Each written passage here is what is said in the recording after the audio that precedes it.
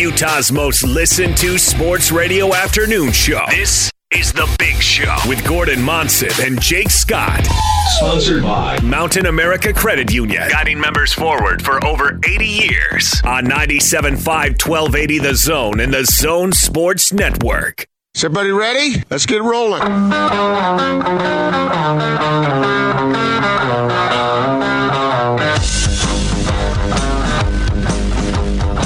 This is The Big Show on 97.5 1280 The Zone and The Zone Sports Network.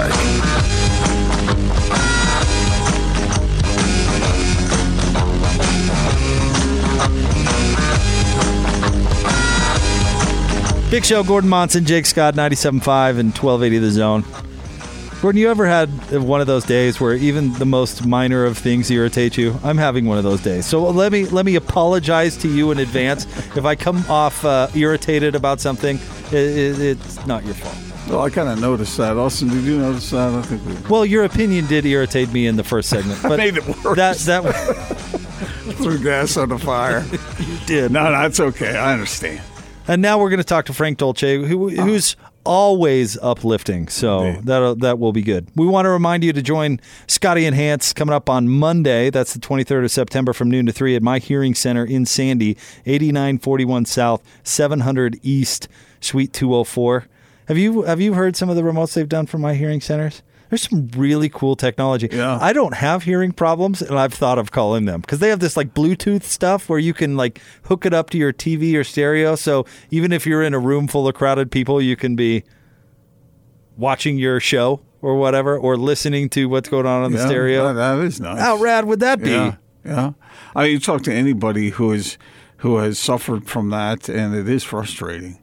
You know, I've always wondered, Jake, with us being in these loud arenas so many times, I've always wondered whether that would affect our hearing over time. And I think maybe I have lost a little bit, but nothing severe, or at least nothing that I've noticed. But, you know, I mean, we have our headphones on every day. It's cranked up loud. And I was going to say, yes, the arena probably would have something to do with it, but those things in your ears right now do far more damage, I would guess. Yeah, maybe so. And not to say this to you, but earbuds are supposed to be worse for you.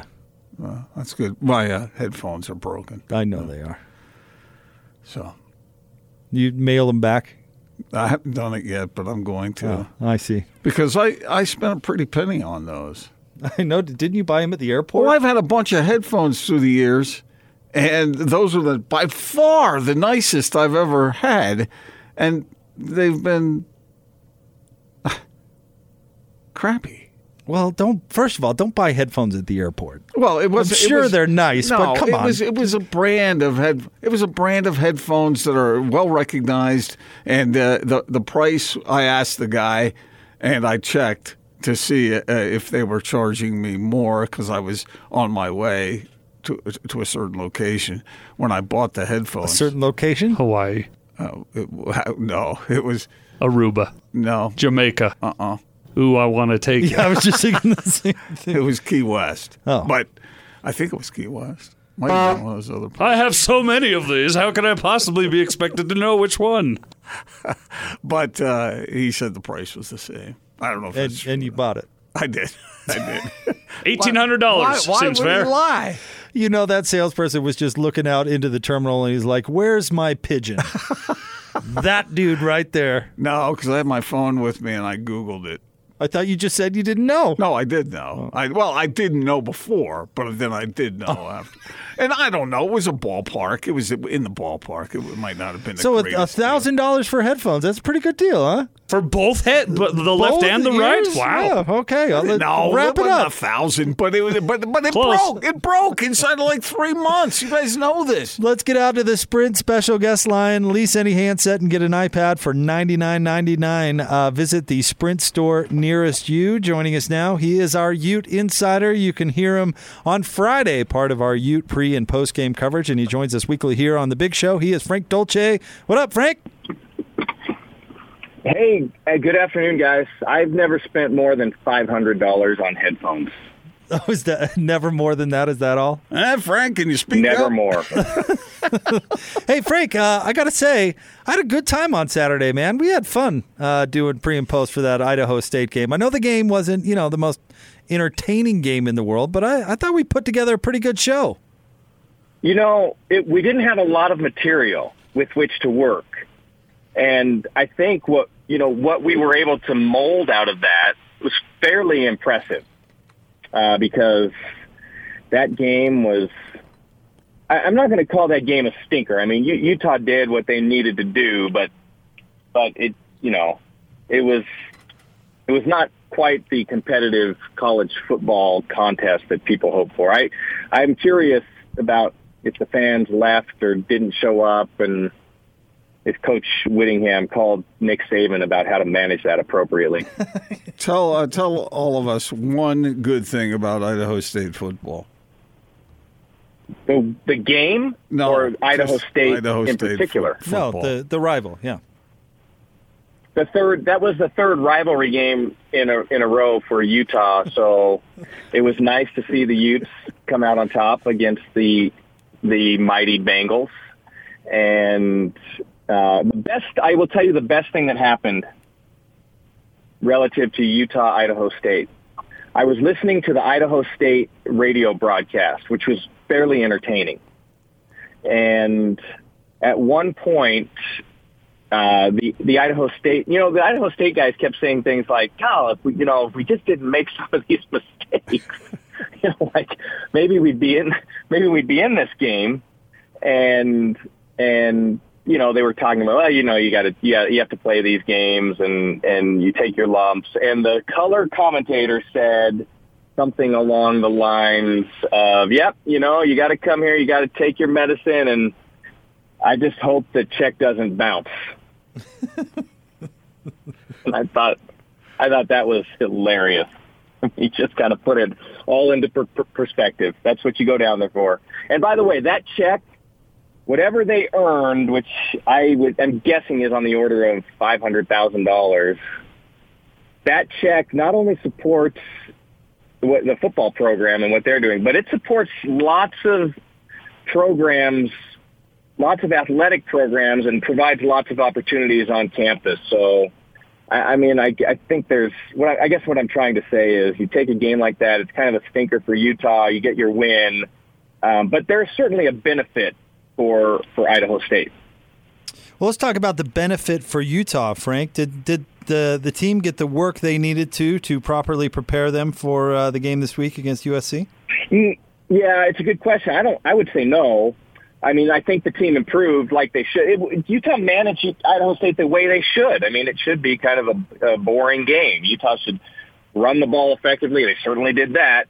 Throw the ball effectively. Yep, no turnovers, no sacks, dominating defensive effort, all of the things that they did. But the problem I see is that, it happens a lot when you go into any athletic event. The team that kind of has to grind through a series, especially like a playoff series in the NBA, the team that has to grind through a series and finds themselves on the next series, that's the team I always think is the hardest team to beat because they understand the mentality, the toughness it takes to get through that series. And I don't know that Utah has been pushed to that level yet. They're going to get pushed on Saturday, and now we have to see how they'll respond. We don't have a good sample size to see how they'll respond under significant pressure. So that's a big wild card going into this game, into a game against a team that's, has their back against the wall, and are they going to rally around the coach who knows if he's going to make it through the season or the end of the season, and there's tons of athleticism. So I think it's a very challenging, very difficult matchup for Utah this weekend. They're going to rally around the coach, all right. The question is, which coach? It's going to be Clay Helton or Urban Meyer. I don't know, one or the other. So based on the information that you've gathered on USC, how do you see this game playing out? What do you think What is the challenge that USC is going to offer the Utes? Is it that air raid offense, and if the freshman quarterback can eliminate some of the mistakes, then that's a real threat to Utah's secondary, or what are you seeing? It's the athleticism. I don't know that it's the scheme per se. I mean, I think you could say, well, USC is running the pro-style offense this year, or USC is running the spread option attack this year, or USC is running the air raid offense. I don't necessarily believe the scheme is the difference for USC. I believe it's the athleticism on the field that is almost always the difference. And then you have to execute correctly, absolutely. But to me, it's, who knows when that all of that talent and all of that athleticism is going to explode on the football field. So I thought maybe we saw it against Stanford, but then Stanford turned around and they don't look like they're that spectacular. So maybe that game against Stanford wasn't that telling for USC, and then certainly the mistakes USC made against BYU were damning in that game. It's just the talent, the ability to make incredible plays because of the physical attributes of the guys on the field. That's the thing that makes me the most nervous. I thought USC got outcoached last weekend, and I would say that Coach Whittingham is going to have his team prepared and ready to play, and the difference in the athleticism isn't as great as it used to be, but I still think that the advantage goes to the Trojans. Frank Dolce with us, 97.5 and 1280 The Zone. You talk about BYU's game plan, how they dropped 8. Do you expect Utah to do something similar, or is that not necessary for the Utes? I don't expect Utah to deviate from their typical game plan unless it's necessary. I would suspect that Utah would incorporate that style of defense in particular situations, just as a mix-up to what they do. But you can't go into this game and say, hey, we're going to trick everything up and we're going to go away from what we do, because Utah doesn't. It's a good matchup because Utah matches up physically with USC really well. So you don't have to necessarily change your scheme. You have to execute your scheme. And I would suspect Utah to do the same thing. Rush their 4 guys, have the 2 linebackers, 5 defensive backs, run their scheme, and then at times mix it up because you do have a freshman quarterback, and you want to give him different looks, and you want to make him think, and you want to make him stand in the pocket, and you want to make him really decide what he wants to do with the ball before he does anything with it. So the worst thing that could happen to Utah is you let USC offensively get into any sort of rhythm, or let the coach or let the quarterback get into any sort of rhythm, because that's when 4 wide receivers that are likely all going to be drafted in the first 3 rounds, they can wreak havoc on a defense. So man for man, which program do you think has better athletes overall? USC. So USC. Then the difference between these two teams is the way that talent is organized, the way it's coached up. Yeah. I said that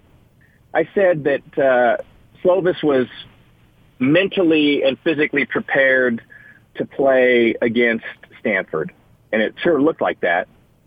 And then they had the athletic advantage, certainly significant athletic advantage in that game, and the execution was good, and it all went USC's way.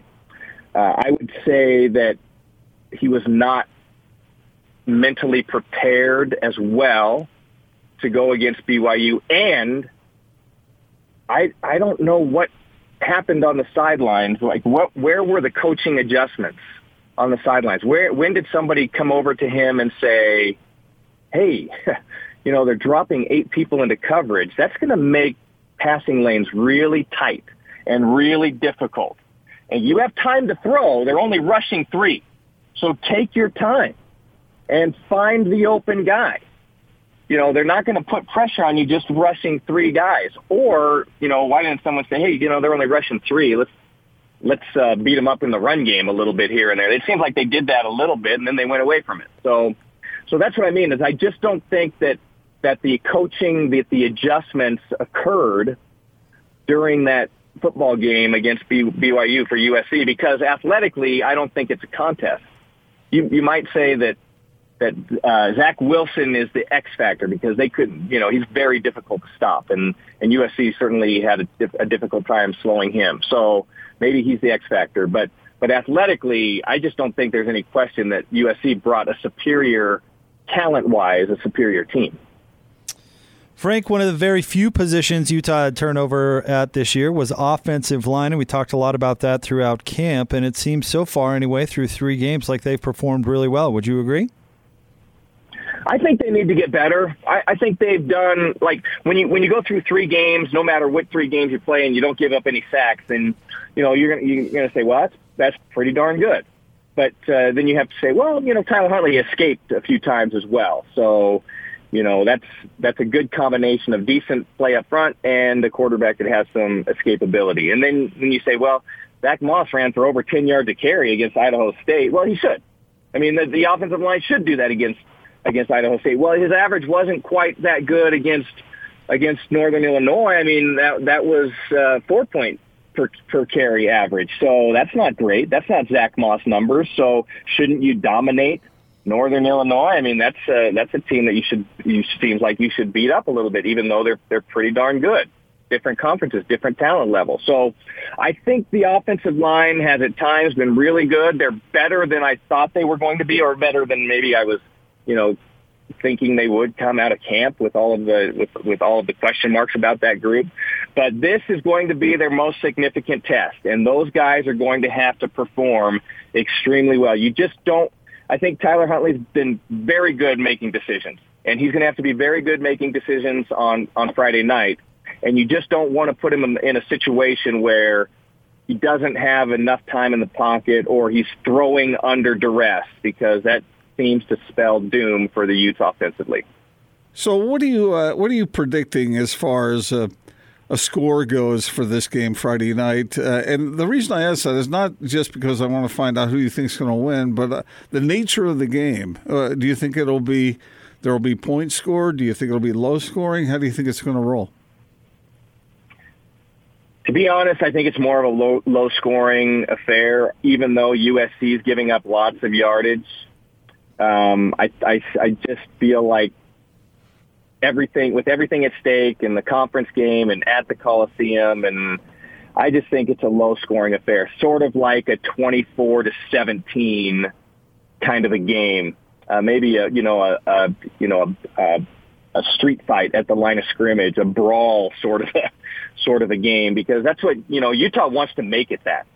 Utah wants to make it a brawl. They feel like they have the advantage there. And they want Zach Moss to punish people, and they want to be good at the line of scrimmage, and then you want to keep you off balance in the passing game. And maybe we'll see them open up the offense a little bit more for Tyler Huntley, especially in the run game, and then just win the battle at the defensive line and force bad plays and take away the run game and force bad throws. And so I just don't see it necessarily going into like a, up into the 30s. If Utah gets into the 30s, I think they win that game. I just don't see it happening. I think it's a 24-17 kind of bloodbath, and Utah comes out on it. You can catch Frank coming up on Friday night with Hans Olsen starting at 6 o'clock at the point after for our Ute pregame, and, of course, Ute postgame at the point immediately following. Frank, enjoy the food down there, and we'll catch up with you next week. I really appreciate it. I hope to get a chance to work with you again on the pre- and post-game show, although I think Hans, there's a jealousy factor that he might be inserting himself into that broadcast. Well, he should be jealous. We have great chemistry. Absolutely. There's no question. Thanks, buddy. You're the man. Thanks, you guys. Frank Dolce. Did you just break your arm patting yourself on the back? Well, yeah, I did. I kind of strained it. I don't know if I broke it, but, a little sore. I'll be all right. I'll survive. That's good stuff. Do you agree with Frank? Do you think it's going to be kind of a defensive struggle? No, not necessarily. Because defense is not particularly good. Yeah, or hasn't performed that way. But I mean, like we always talk about, they've got athletes on that side of the ball. So if they actually decide to play, then certainly it could turn out that way. This is one of those games where you absolutely have to agree with Kyle Whittingham about the turnover factor. Yep. That's just huge here.